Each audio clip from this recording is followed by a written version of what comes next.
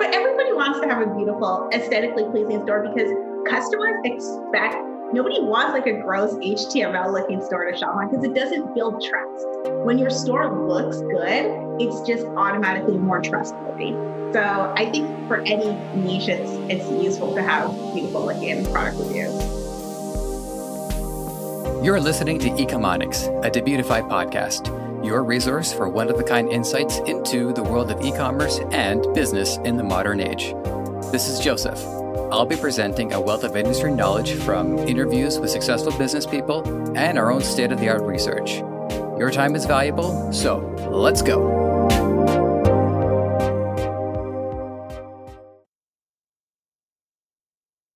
My guest today, Jamila Jan, is positioned interestingly in that she's both a merchant with her store Alora and also works for Fera.ai, an aesthetically driven review platform. It's interesting in the sense that so far, I talked to guests who have one of the two, but not both. Jamila was an absolute joy to talk to, and you can see how quickly her work is an extension of her energy.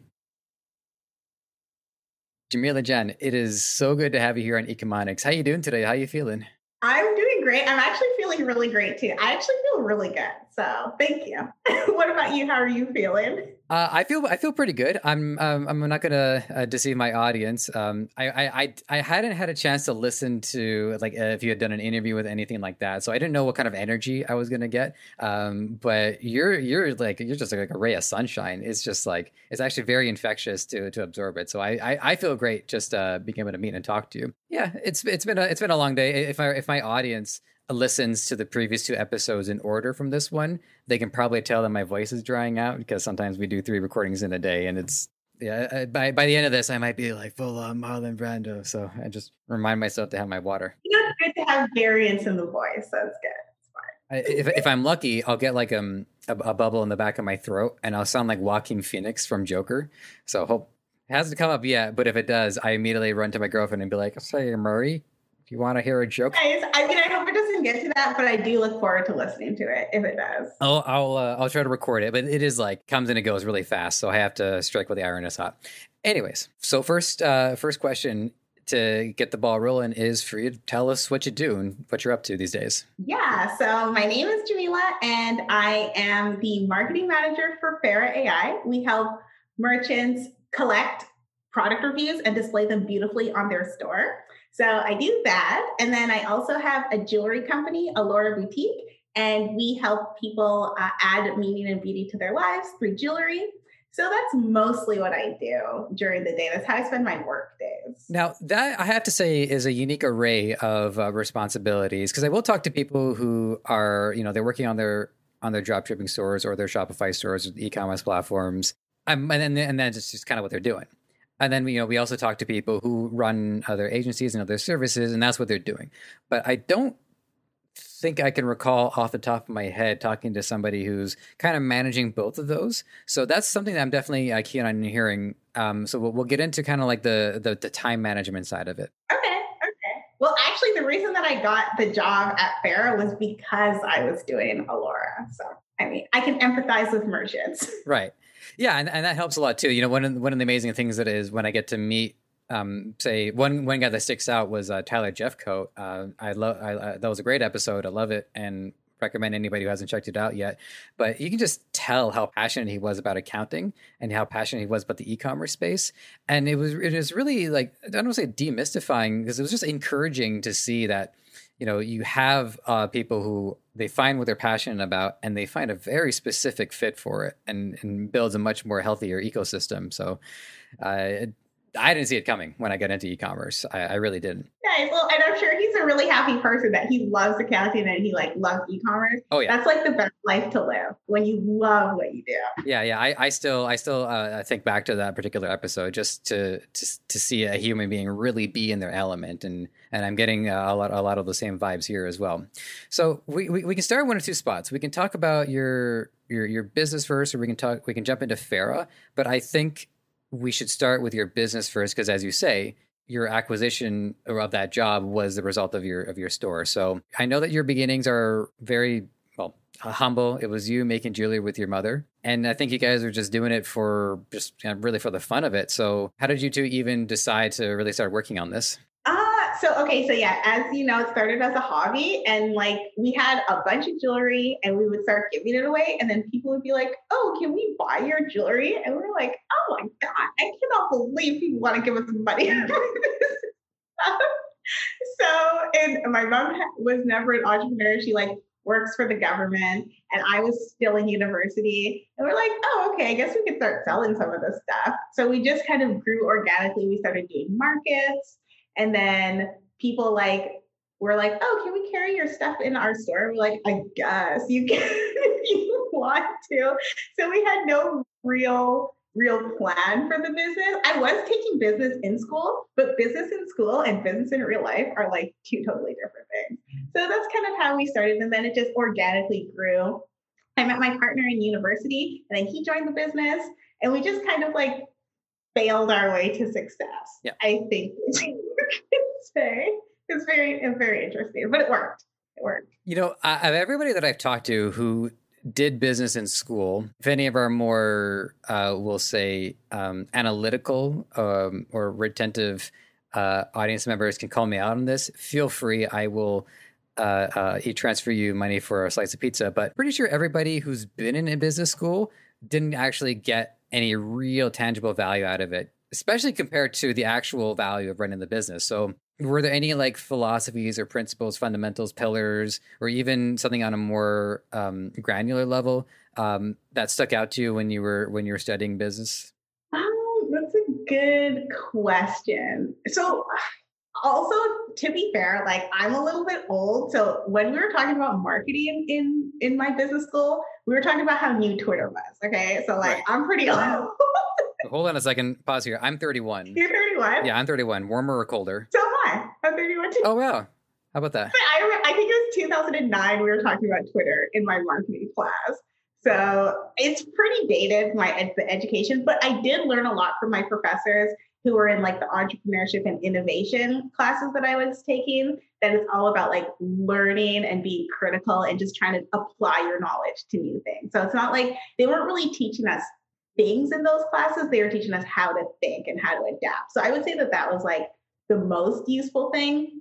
But some of the other things, like I never use finance, and I have an accountant, so I don't do accounting. But just, knowing the basics enough that you can like understand how to get other people to do them is important, I think. Like the foundation. So I'd say that part is useful. Yeah. And I can understand if just that early on conditioning could potentially have come about if somebody had gone through a different program. But I think at least being in like the business ecosystem with other like-minded people allows the student to align themselves more into what they do afterwards, as opposed to learning the same fundamentals, but in an unrelated program, which can have its own advantages too.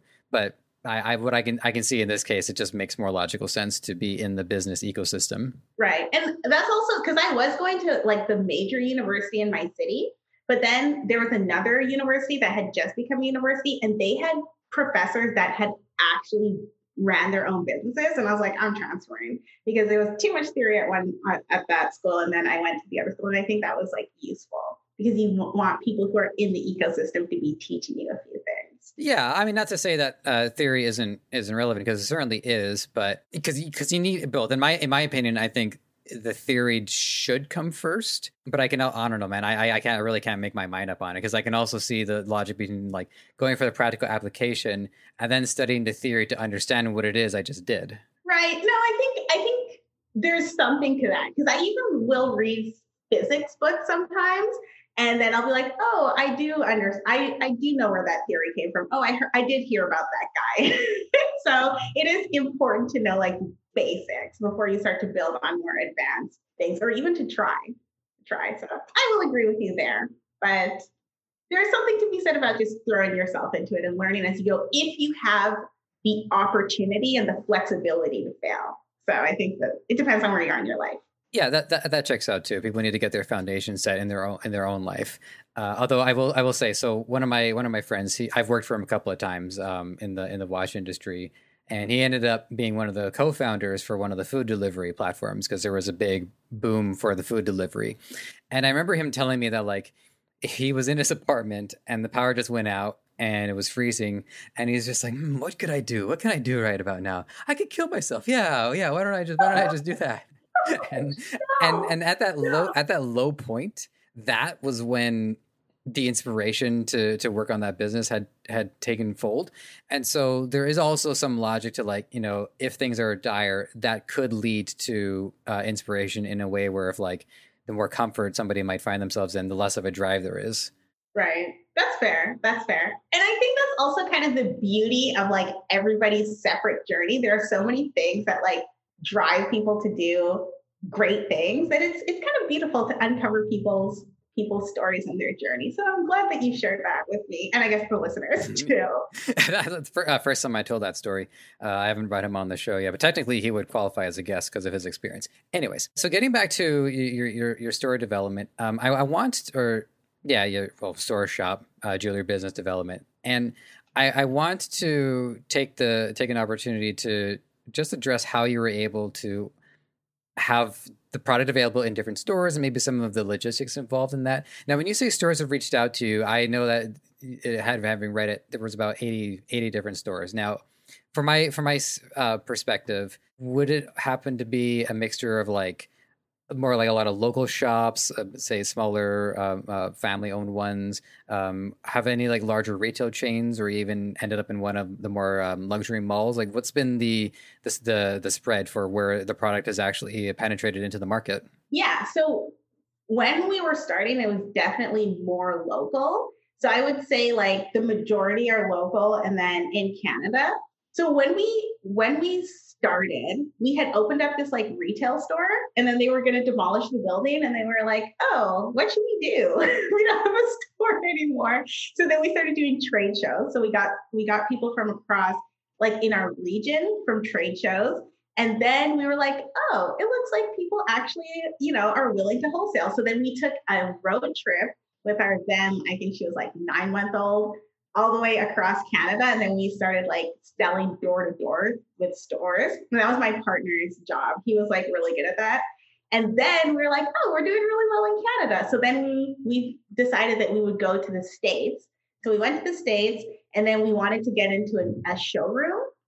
So we signed up with like a showroom, and then we did have the opportunity to go into Nordstrom, but we personally felt like it wasn't going to be good for our business because we just didn't have the logistics in place.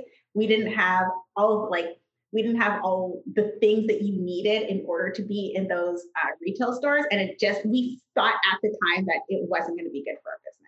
So we decided to take a step back, and we mostly focused on stores that were doing between like $700,000 and $2 million a year that were more independently owned. So that's kind of where we decided who want to support like local businesses. So that's kind of where our spread is. Yeah, well, I have to admit, it's impressive to hear the between what, 500,000 to $2 million in sales for a year. I myself, I never really had like a good grip on just what kind of revenue that smaller businesses could pull in. So that's actually impressive, I got to say. Yeah, some stores like they do really well when they're in like the trendier areas Right. of like city, and they have like a really good niche. They do really well. So when you say the logistics weren't there for being sold into Nordstrom, I mean, when I hear logistics, I think like shipping, packaging, just meeting demand. So was it a matter of, because I know it's all handmade. Is it still handmade to this day? So my mom will make the bracelets, but now, so I can go through the backstory, but now my mom will make the bracelets, and we'll make some of the necklaces. And then we do drop shipping from the States or other suppliers in Canada, because so first of all, we ran into some issues with our suppliers because we would do a lot of recycled brass, and like our recycled brass supplier was not reliable. So like it was okay when we were just like doing it for ourselves. But then when you want to start scaling, you're like, I cannot deal with like these supply issues. It's just going to ruin our business, because wholesalers will make an order and they expect to get it within a certain delivery time. And then we have to make it, and then we have to wait for a supplier. So the lead time is so long. And I'm like, this is bullshit. We're not doing this anymore. So there was that issue. And then there was also like, the barcoding. We had different SKUs. So like every different pair of earrings with a different recycled brass component would have to have like a different SKU. And we needed barcodes for that and all that other kind of stuff. So Most of our issues came from our supply chain. So now we only do gemstone bracelets handmade because they're easy for us to make. The supply chain is like super solid, and my mom really likes making them. So, and then also like I found that it wasn't even worth my time to make jewelry. So I was like, I could be making so much more money and like doing more things, like working on the business instead of in it. So we do have like we had two part-time employees, and we still have one who will make custom orders. But it's just honestly, at a certain point, it was about, do we want the headache, and like what do we want this business to bring into our lives? So yeah, that's kind of where we went. Yeah, and when I hear the term boutique, what I imagine from a cost benefit analysis perspective is boutique is a way of saying that we as a business choose to limit quantity in the interest of maximizing quality. And so it creates more of a demand, that there's always going to be more demand than there is going to be supply. So that's kind of like how I viewed boutique. But then I looked at the prices online, and the prices are actually, quite reasonable. So it's not like you're selling these things for $200, $300. It's what, like $39, $49.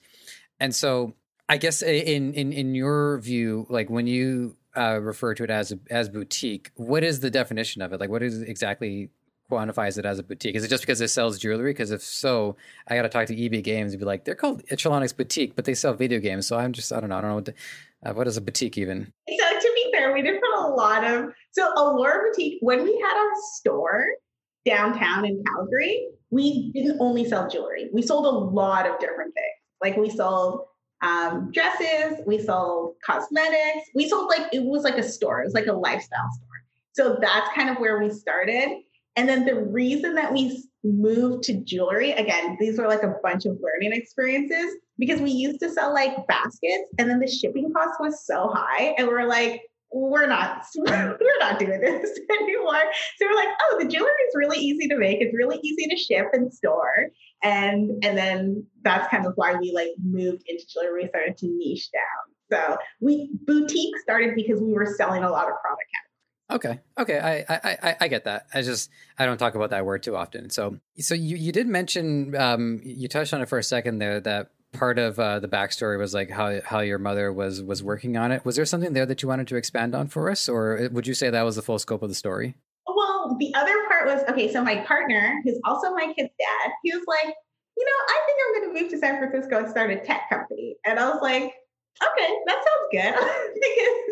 Because his brother had passed away from heart disease. So he wanted to start a company to kind of like prevent other people from suffering that same loss. So like, this is a good idea. You should go down. And he got accepted into Y Combinator too, which is like, I think a pretty big deal. So like, okay, that sounds like a plan. And he was the sales guy, and he did like all the wholesale.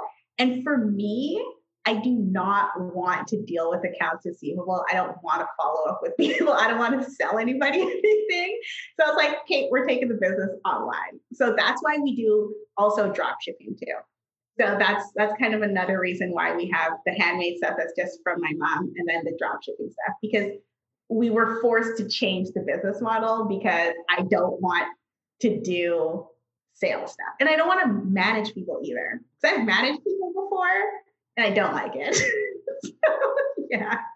Yeah, it can feel a bit odd to like give people orders or to delegate and stuff like that. I admit I'm the multimedia manager at our company, and it's taking some getting used to delegate tasks out. And it really just comes from the fact that there's so much to do, and I just can't, and I just do not have the time or energy or wherewithal to do all of it. So some of it just has to go to the producer, who, by the way, thank you, Micah, you're doing amazing. Keep it up.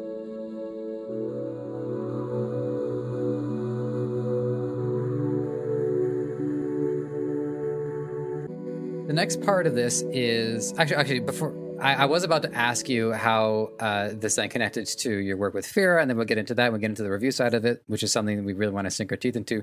But I want to start on one other thing first, which was getting a dropshipping supplier in the States. So I think you had a lot of leverage going in. So I imagine it was above average in terms of the ease of getting somebody willing to work. Like there was already a store, there was already a product, there was a proven business model there. So I would like to hear about how you found suppliers in the States, and what it took to kind of get them to work with you. So I cannot take any credit for the US dropshippers. I got them all on Modalist. So thanks, Modalist. That's a plug for them. They're useful. And then also I will find people through craft markets who want, just in Calgary, who want to dropship too. So Modalist and then just personal local connections. Okay, I should. I haven't heard of that one before. So Modalist, that one. LYST, I believe. LYST, of course. Yeah. Yes. Silly me thinking it was an I. Okay, no worries. So we're at the point now. So you are. You were contacted by Farah.ai to want to work with them? No. So okay, what happened was, I think they had so when my partner moved to San Francisco, where are you again? I'm in Toronto, Canada. Oh, you're in Toronto. Okay. So I don't know if you know how expensive San Francisco is. I hear stories of just how, the developers, some of them end up living in a house with 3, 4, or 5 other people just because it's so expensive to live down there. That's exactly what he's doing. And then he would be like, oh, I rent a room. And it was as much as our housing expenses for we have a 3-bedroom house. And I'm like, I cannot believe that you're doing that. So anyway, I was like, oh, I should probably do some consulting work or something. So I applied for some consulting jobs, and then I started consulting for Farah. And then they were like, oh, we like you. Would you like a full-time job? And I was like, yeah, okay, that sounds good. So that's kind of where that started. So I was like, oh, I'm super qualified for this, because they specifically said that they wanted people who could empathize with other merchants or had a Shopify store. I'm like, oh, I have a Shopify store.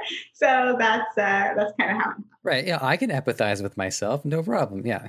Yeah, exactly. I know what merchants. Now, just one thing I'm wondering, is your partner still there to this day, or did he? Yeah, okay. He's still in San Francisco. So he's still working on. He got some funding, and he's still working on making the product better for his users and onboarding users, along with other kind of stuff that you do with a startup. So he is still there. Okay, right on. Well, I wouldn't mind maybe at some point down the line, not today, although that would be hilarious. We just call him, but so we can bring him on to as well, talk about his product, and we'll have you present too, just because your presence alone, I think, is worthy of the admission. So there's that. So tell us about Farah.ai. And one thing I just want to keep in mind for our listeners is that a lot of our audience, I think at the very least, they've heard of other apps, maybe even tried them out. We have Judge Me, we have Looks, we have other ones. I can't name off the top of my head. So coming into us, what was Farah's, I guess, positional strategy to what problems in the market were they finding going unsolved, even with the other apps already on the market? Right. So I would say, at least from my perspective as a merchant, and I think that the other people, they have good solutions, and obviously they're doing very well. But from my personal perspective, the biggest differentiator between us and the other ones is that the reviews are, first of all, easy to get, and they look good. So for example, on my store, I tried some of the other apps and I was like, ew, this is ugly. I don't want this on my store, because I'm more focused on the aesthetic, right? I'm selling the lifestyle and the dream. And I don't want grids on my store. I don't think that looks nice. So that's one of our biggest differentiators, that you can display reviews beautifully. And then of course we feature match with everything else. You can request reviews really easily. We get a lot of content submissions from merchants, customers. We also have really great support. So if you look at our Shopify reviews, you'll see we have 4.9 stars, and we have over 3,000 reviews. And a lot of them will mention our customer service because it's freaking awesome. So, and then, we have the free plan that we do to onboard users so that they can test out our product and see for themselves. But I would say that the thing that separates us, again, the most is that our reviews are beautiful. Our UI is great. We've had great designers work on it. We have awesome engineers. So things are easy to use, especially for people who are just starting stores and they're not technical. It's just easy to install. You click it, you install it, you throw up your review widget and call it a day. So it's pretty awesome from a merchant perspective. So one thing that I hear about it in regards to it visually is that I suspect that different niches would appreciate that to varying degrees. So in fashion, in jewelry, and in a lot of areas where aesthetics are key because it's an aesthetic based industry. It's a Farah would be a slam dunk. So this might be something that you can actually unearth based on what differentiation of the users. So for instance, if it's like a lot of people inside like the jewelry niche using it, that might be a sign as to like what niches are taken to it, which ones aren't taken to it. So there's a few questions in there. One of them is like, have you seen, for instance, different niches disproportionately use it? Some use it a lot, some not so much. Has the business itself considered that it might appeal more to certain niches because it values aesthetics?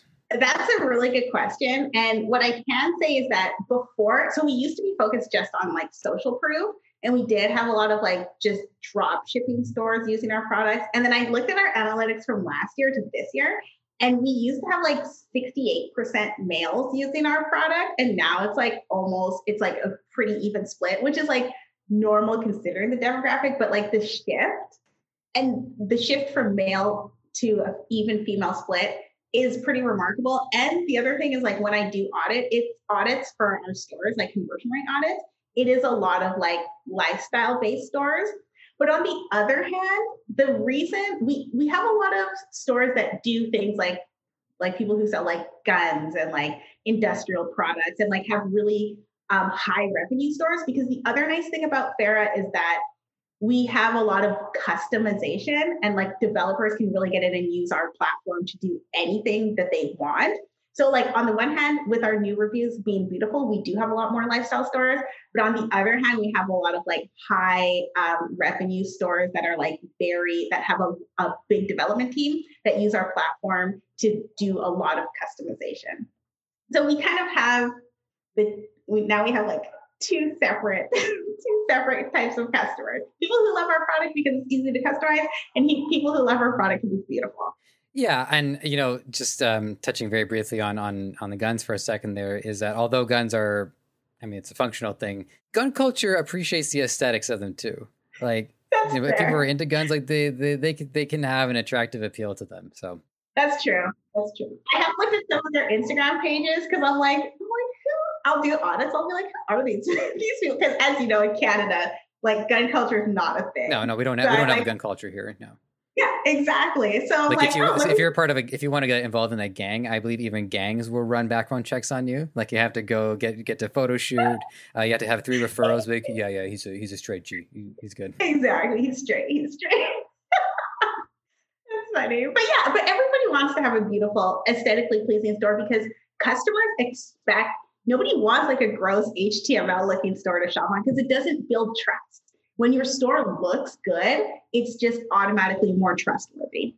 So I think for any niche, it's useful to have beautiful looking product reviews. Yeah, I think that's true pretty much across every niche, and even for the creator too, right? To be able to look at their own store, because what we do is an extension of who we are. So whether it's putting up books on a shelf, the books we put up are a reflection of the self. So when we create a store, the store is a reflection of the self, and if somebody makes something and they don't care how it looks and it's messy and there's like HTML code like bleeding off the sides, that's not a good reflection of the person, even if their product happens to be pretty good. Yeah, exactly. It's very true. It's easier to sell like cheap products on a beautiful store than it is to sell nice products on an ugly store. That's a great way of putting it. I'm sorry, was there another question in the previous statement? Because I think I only might have answered that, but I can't remember. I think you summarized it pretty well. If it comes back to me, it was fate, and if not, it was also fate. Now, one of the things that I had seen, and you'll have to forgive me, I can't remember if this is something that you put in when you filled out the form for this, or if this was something I found on my own, but it was the idea of like trust signals. Yeah. Now, I probably heard that term by now, but I can't recall hearing it. So what exactly is a trust signal? And, how does a website, does a website use them? Is it the user thing? I don't know what this word means. So let me have it. Yeah. I'm glad you asked. Okay. I'm so glad you asked because trust signals, they don't even have to like do with, there are so many things that don't even have to do with like product reviews that are included in trust signals. So like the one thing that we just talked about is design, right? The other thing is, do you have an about us page? Do you have contact information? If I go to your site, can I trust you that like I buy your things and like you're a legitimate business instead of some web page on the internet? Other things, normal things are like spelling and grammar. Like if you have a bunch of grammatical mistakes, can I trust you? Are you like legitimate?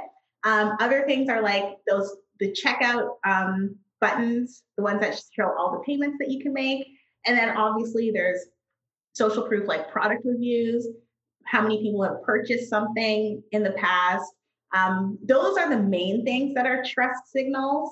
So like the more trust signals you have, the easier it is for somebody to be like, oh, I think I can give this person my money. And it's never like, people aren't like looking for these things. They're not like, oh, do they have this? Check, check, check.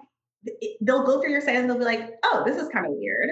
Oh, they don't have this. Oh, this kind of looks off. And then they're like, F it, I'm not going to buy from these people. So those are like really important things that you have to pay attention to when you have a website. Otherwise, people just aren't going to buy from you. Yeah, and I think the same is true as well, even just if going to a mall in person and just identifying which are the stores where like, you know, my heart goes out to anybody who's struggling in their business, but you have people who are like standing outside and they're just like nervously rubbing their hands together because they really need people to come in their store, and they didn't really think too carefully about location because they're competing with like 6 other stores or like the stores that just have racks.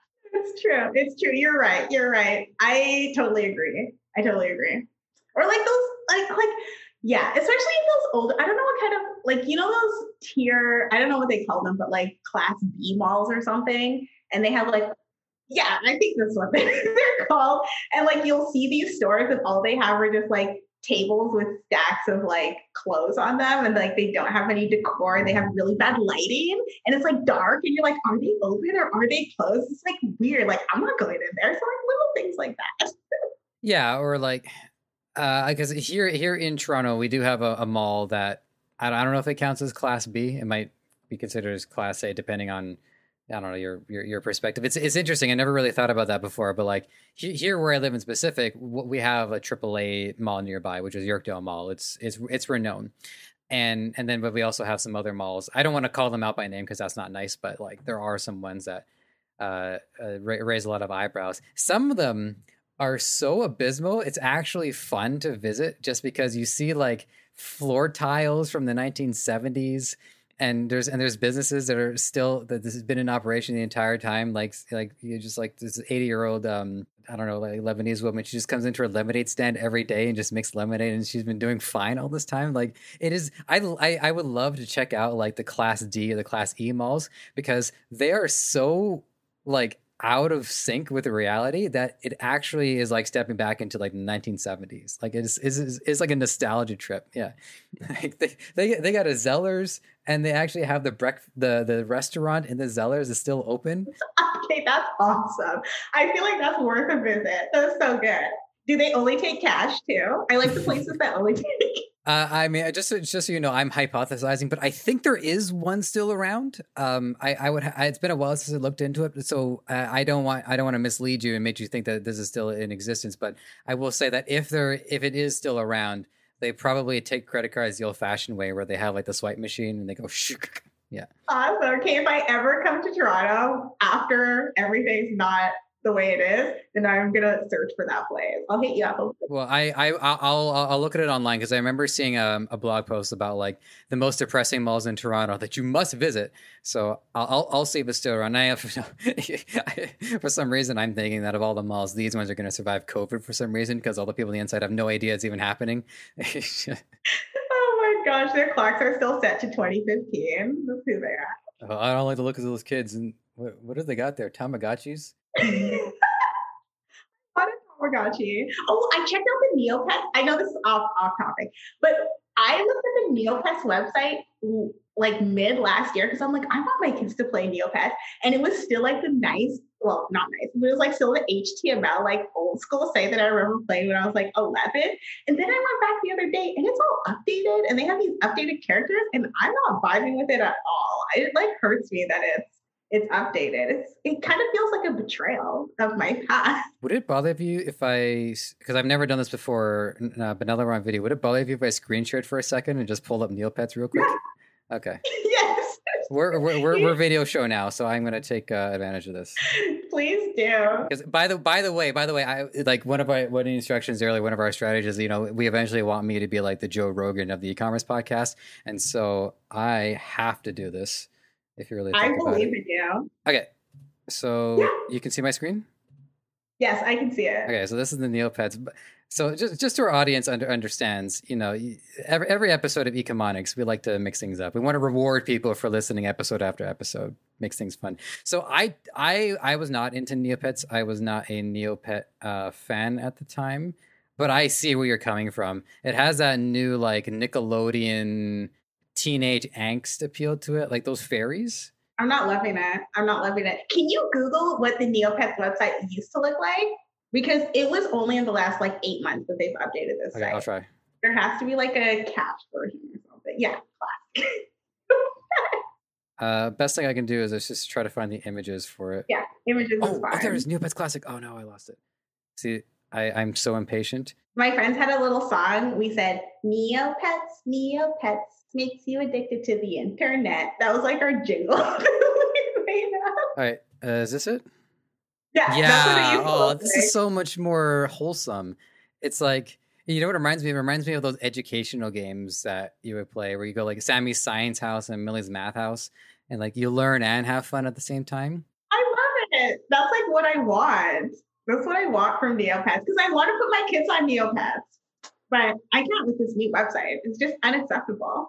No, I get it, because it's not just about like, going to war with the flow of time or anything like that. It's also just about what kind of tone that it creates to the fan, and by doing so, who it attracts. Now, I think Neopets Classic is still around, so it looks like you still have like a classic take on it. Yes, that's what I want to see. For sure. That was fun. By the way, could Neopets fight each other, or is it just like a conscientious subjector version of Pokemon?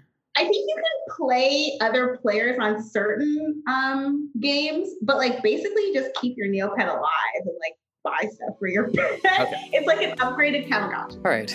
I have no idea how we got to that point, but that was fun.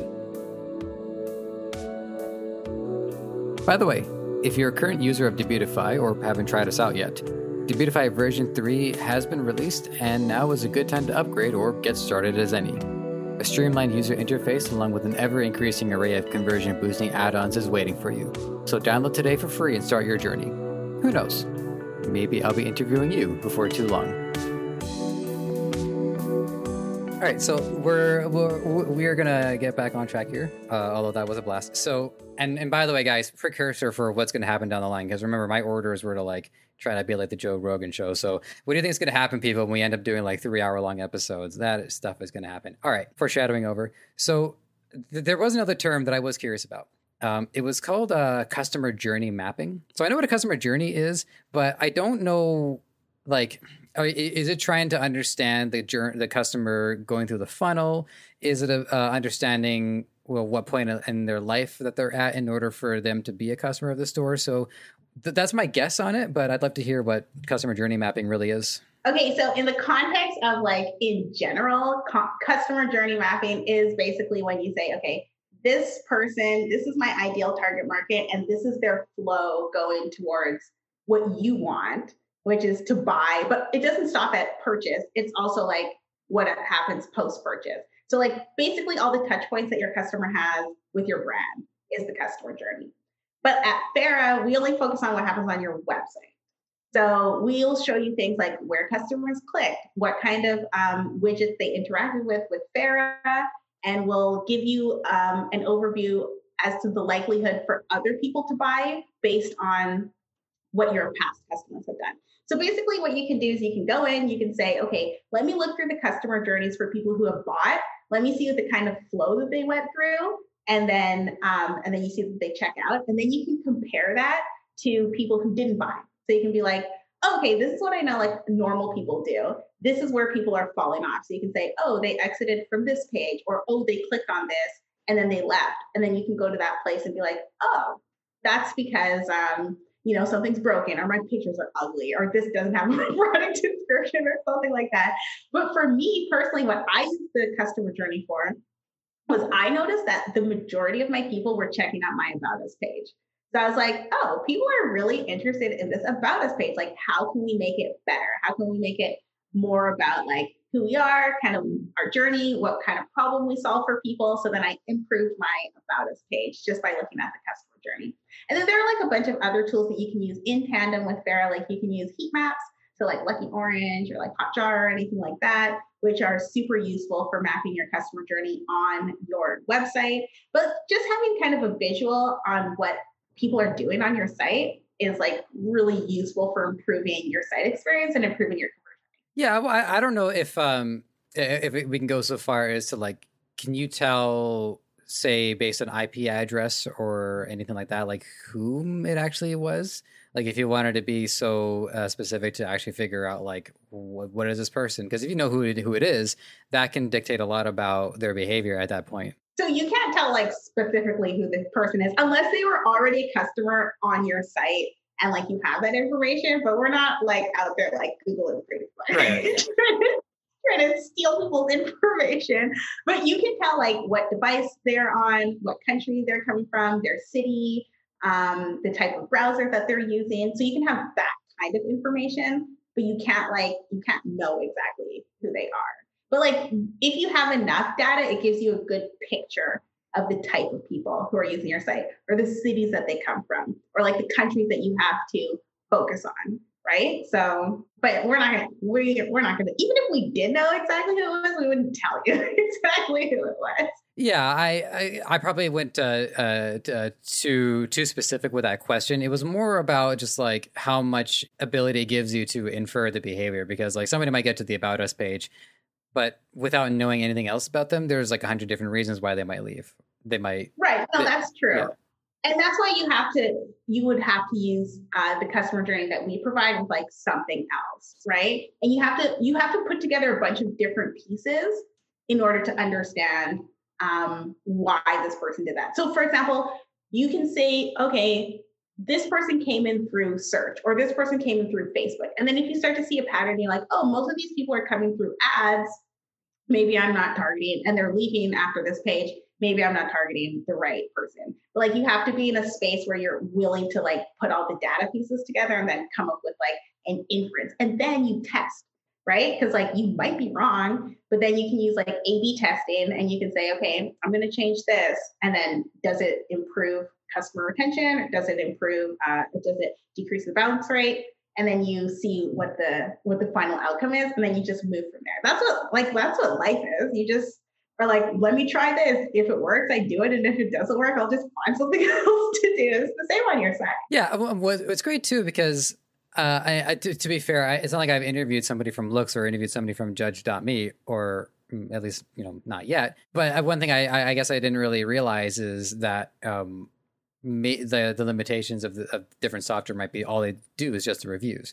Whereas what you're really going for here is a way to also cover some other bases and help the almost what you're doing is like the reviews are a success metric. There's work that has to be involved both with the store, with the seller, to make people happy, make them want to actually provide the review. So those reviews are a way of indicating how well things are going, which is, the reviews are always like that too. But I'll wrap this with another question. Now, this one, I don't want to call out another one of the apps by name, but there is such a thing as like going onto AliExpress and importing reviews, put them onto the website. Me, I've done that because, I just, if I have an advantage to take, I will take it. And then you end up curing through like which ones are in Russian, which ones are in English, but which ones are like in good English. And me, on a personal level, I was like, well, I would rather have like, reviews written organically, but we'll get to that point. So all of that aside, I'm sorry if this is like a kind of a dumb question, but is there import reviewing or review importing? So you can import reviews from your other platforms. So if you're already on another review platform, you can easily import them. You can import reviews from CSV. However, the difference is that if your reviews are not verified, we will not say that they're verified on the platform. So we only put verified by Farah on reviews that we verify are by real people and real purchases from your store. So you can import whatever you want. It's your store. You can put whatever you want on your store. But if you want to have, again, those trust signals, then the ones that are verified by Farah are going to be a lot more powerful than the ones that are just like, they're just up there, right? Because like anybody can put reviews on their store. Anybody can like put social proof on their store. So that's why we want to make sure that we're doing right by the end user and our merchants who do get reviews organically by saying these are verified purchases, just like on Amazon. So, I mean, yeah, there's nothing stopping you from putting whatever you want on your site. But yeah, so you can import whatever you want. We just won't verify it. Right. So that's a good way of finding the balance between letting people, but also like saying, "Hey, hold on a second, we didn't say that. We just." Okay, I get it. How did I manage to drop the next question? Okay, so anyway, so let's rewind for a second here, and also just talk about some of the struggles for businesses. So let's just say, they're not importing reviews and they're not paying something on Fiverr to write a review. Though that first acquisition of trust is really difficult. So far be it from any one person to know the secret to it, but I'm asking you because you've seen a lot of activity from other merchants. So have you seen what people have been able to do to start getting some of those initial sales, even if their websites don't have that level of social proof? And then, you can also expand on it by also talking about like some of the different methods to then get the social proof from the user. So some of the ways that you can add social proof that aren't particularly reviews is you can use social proof pop-ups that talk about kind of the traffic that you've had to your store, right? So maybe you don't have a lot of sales, but you have like a lot of people who have come to your store. Maybe they've added something to their cart. You can definitely say like, so-and-so from Texas just added this to their cart, or like so-and-so just viewed this product, or there are like 10 people viewing this product. That's still authentic social proof that shows that like you are an active store. So that's something that you can add, which like you can do through Farah. And then the other thing that you can do if you like are like, okay, like I've had some sales, nobody sent in a review. When you're just starting, there's nothing wrong with reaching out to people and be like, hey, I like you bought this. Could you leave me a review? Like most of the time, if you ask somebody, they'll be like, yeah, sure, right? So asking your first initial customers for reviews is another way to do things. And then what you could also do is you could send products to people and you could say, hey, I just launched my store. Like people who are like, you're solving a problem for them and they would want this product. You can look for people on Instagram. You can look at your friends and family. You can say, hey, I have this product. If you like it, please leave me a review. Like people are willing to help other people out. So like, it's just, are you willing to ask? Are you willing to do the work? So that's like for the initial part. And then if you have like a few sales, let's say you have like 50 sales a month or something. With Farah, you can just set up an ongoing campaign and you can perpetually ask people for reviews. And it's like a super simple process. Or you can ask your past customers through Farah too. But if you are new, I would recommend sending a personal email with a link directly to the product. That's what I would recommend. You can set up a one-time campaign if you want, but it's better if it's like personal and it comes from you in the beginning. And then you won't have time for that once your business grows. So then you can automate it. But yeah, that's my advice. As it should be automated. Okay, a couple of other things I wanted to know about the software. So this one I saw from the company description. Pretty sure from Twitter, it might have been from the website directly. In fact, now that I said it out loud, pretty sure it was the website directly, which is urgency optimization. I mean, I know what optimization is, I know what urgency is, but what I'm not clear on is how this is something that's actionable and really what the term means altogether in this context. So going back to kind of Farah is a lot different than other review platforms in that we do have a lot of functionality. So one of them is urgency optimization, which you just talked about, which is like things like checkout timers, saying like your cart will expire in 10 minutes, having free shipping bars, having product countdown timers, those kinds of things. And then the way that we optimize it is that in Farah, the reason that Farah is so awesome, honestly, is because you can set up so many different conditions and triggers. So you can be like, only show this if this person has a cart total over $100. Only do this if the person is in this area. Only do this if like this person has this particular item in their cart. So like you can optimize based on, like we were talking about before, your customer journey. If you know people who like have 4 items in their cart are more likely to buy if you show them a certain message, then you optimize for that. So that's why you can honestly, you can do so much. You can do so much. And like that's why developers love us, because you can do anything you want in our platform. So that's what we mean by that. Well, I gotta say, like, I keep in mind, I interview for the last few months. It's been like 4 people per week, so I have the luxury getting in a lot of like incoming information. It's a lot to absorb, but I will say that I'm gonna try this software out for myself too. I got my store. I've got so I and that's kind of the fun thing for me, is that like I do get to kind of like pick and choose who I want to support. Not that I have like that much weight. You know, I do host this podcast, but I only value my weight based on my clout. Yeah, like I got the podcast clout, but the weight that I value is like, you know, sales and tangible sales and all that stuff. So we'll get there. But yeah, I'm keen on trying it out too. So like with the free version, is it like a limited day trial, or what would be the ideal time to then move on to the premium plans? Right. So with the free trial, the limitation on the free trial is that you can only add 1 widget. So if you are like just starting out, you might want to just do like the social proof feed or the social proof pop-up. And then as you start making sales, you can upgrade if you want to.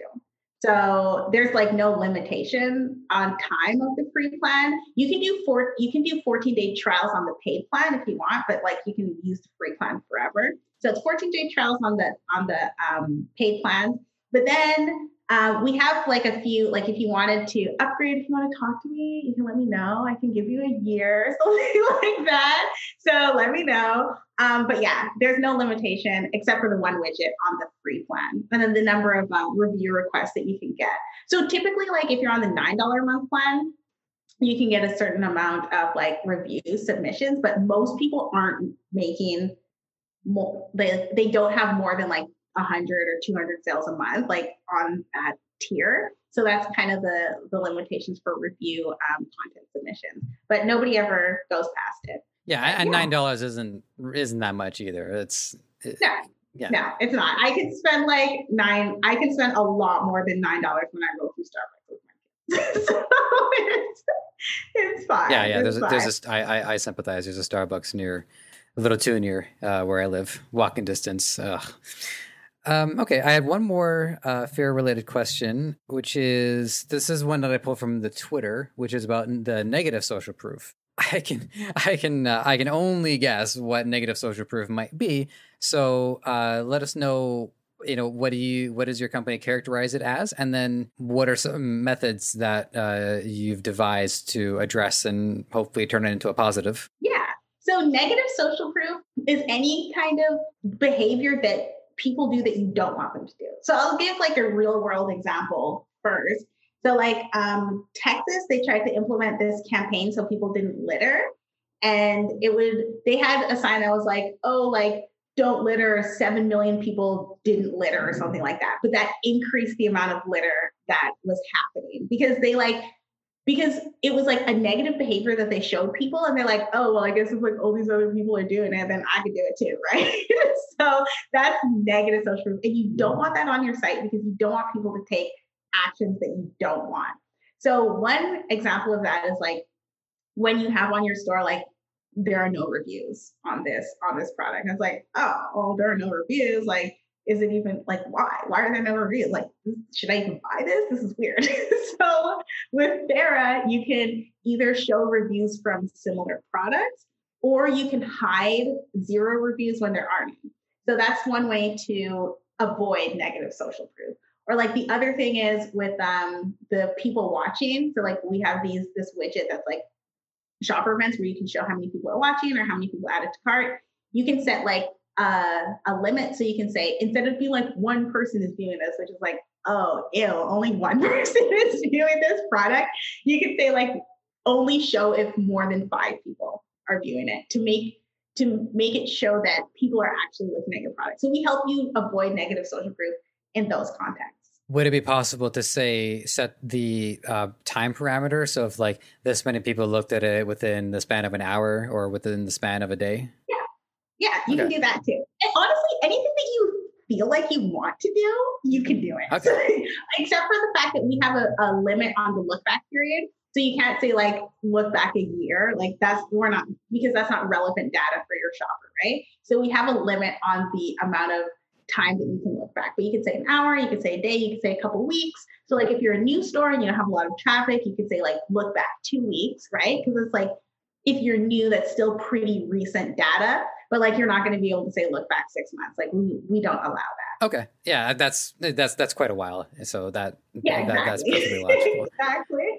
Cool. Well, we're pretty much close to the hour point. I got to say, this has just been a lot of fun. One of the things I did want to ask you, like, about some of the speaking arrangements that you had done, because I just wasn't sure, like, how you got involved in them and why people reached out to you. And then I met you, and I'm like, okay, now I understand why people get her to do speaking arrangements. It makes perfect sense. Thanks. That makes me feel so good. I appreciate that. But I'm happy to do that. And also, I may at one point have been multitasking while we were talking, and I found the mall that I was picturing in my mind. So I'm gonna share screen this. Yeah. I want you to see this.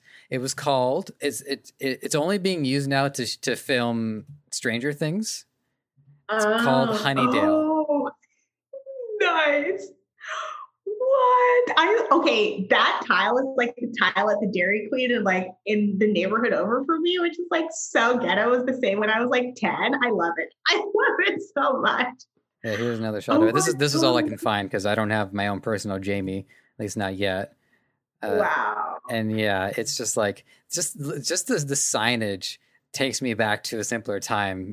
Back when like you can go to a fair and just like there were games you can play where you just shoot things, and it's just like, okay, I would love to. I truly would love to visit a mall like this, but it is super closed. Yeah, like it's probably like a health risk to have it open at this point. But oh my God. There's probably asbestos or something in there, honestly.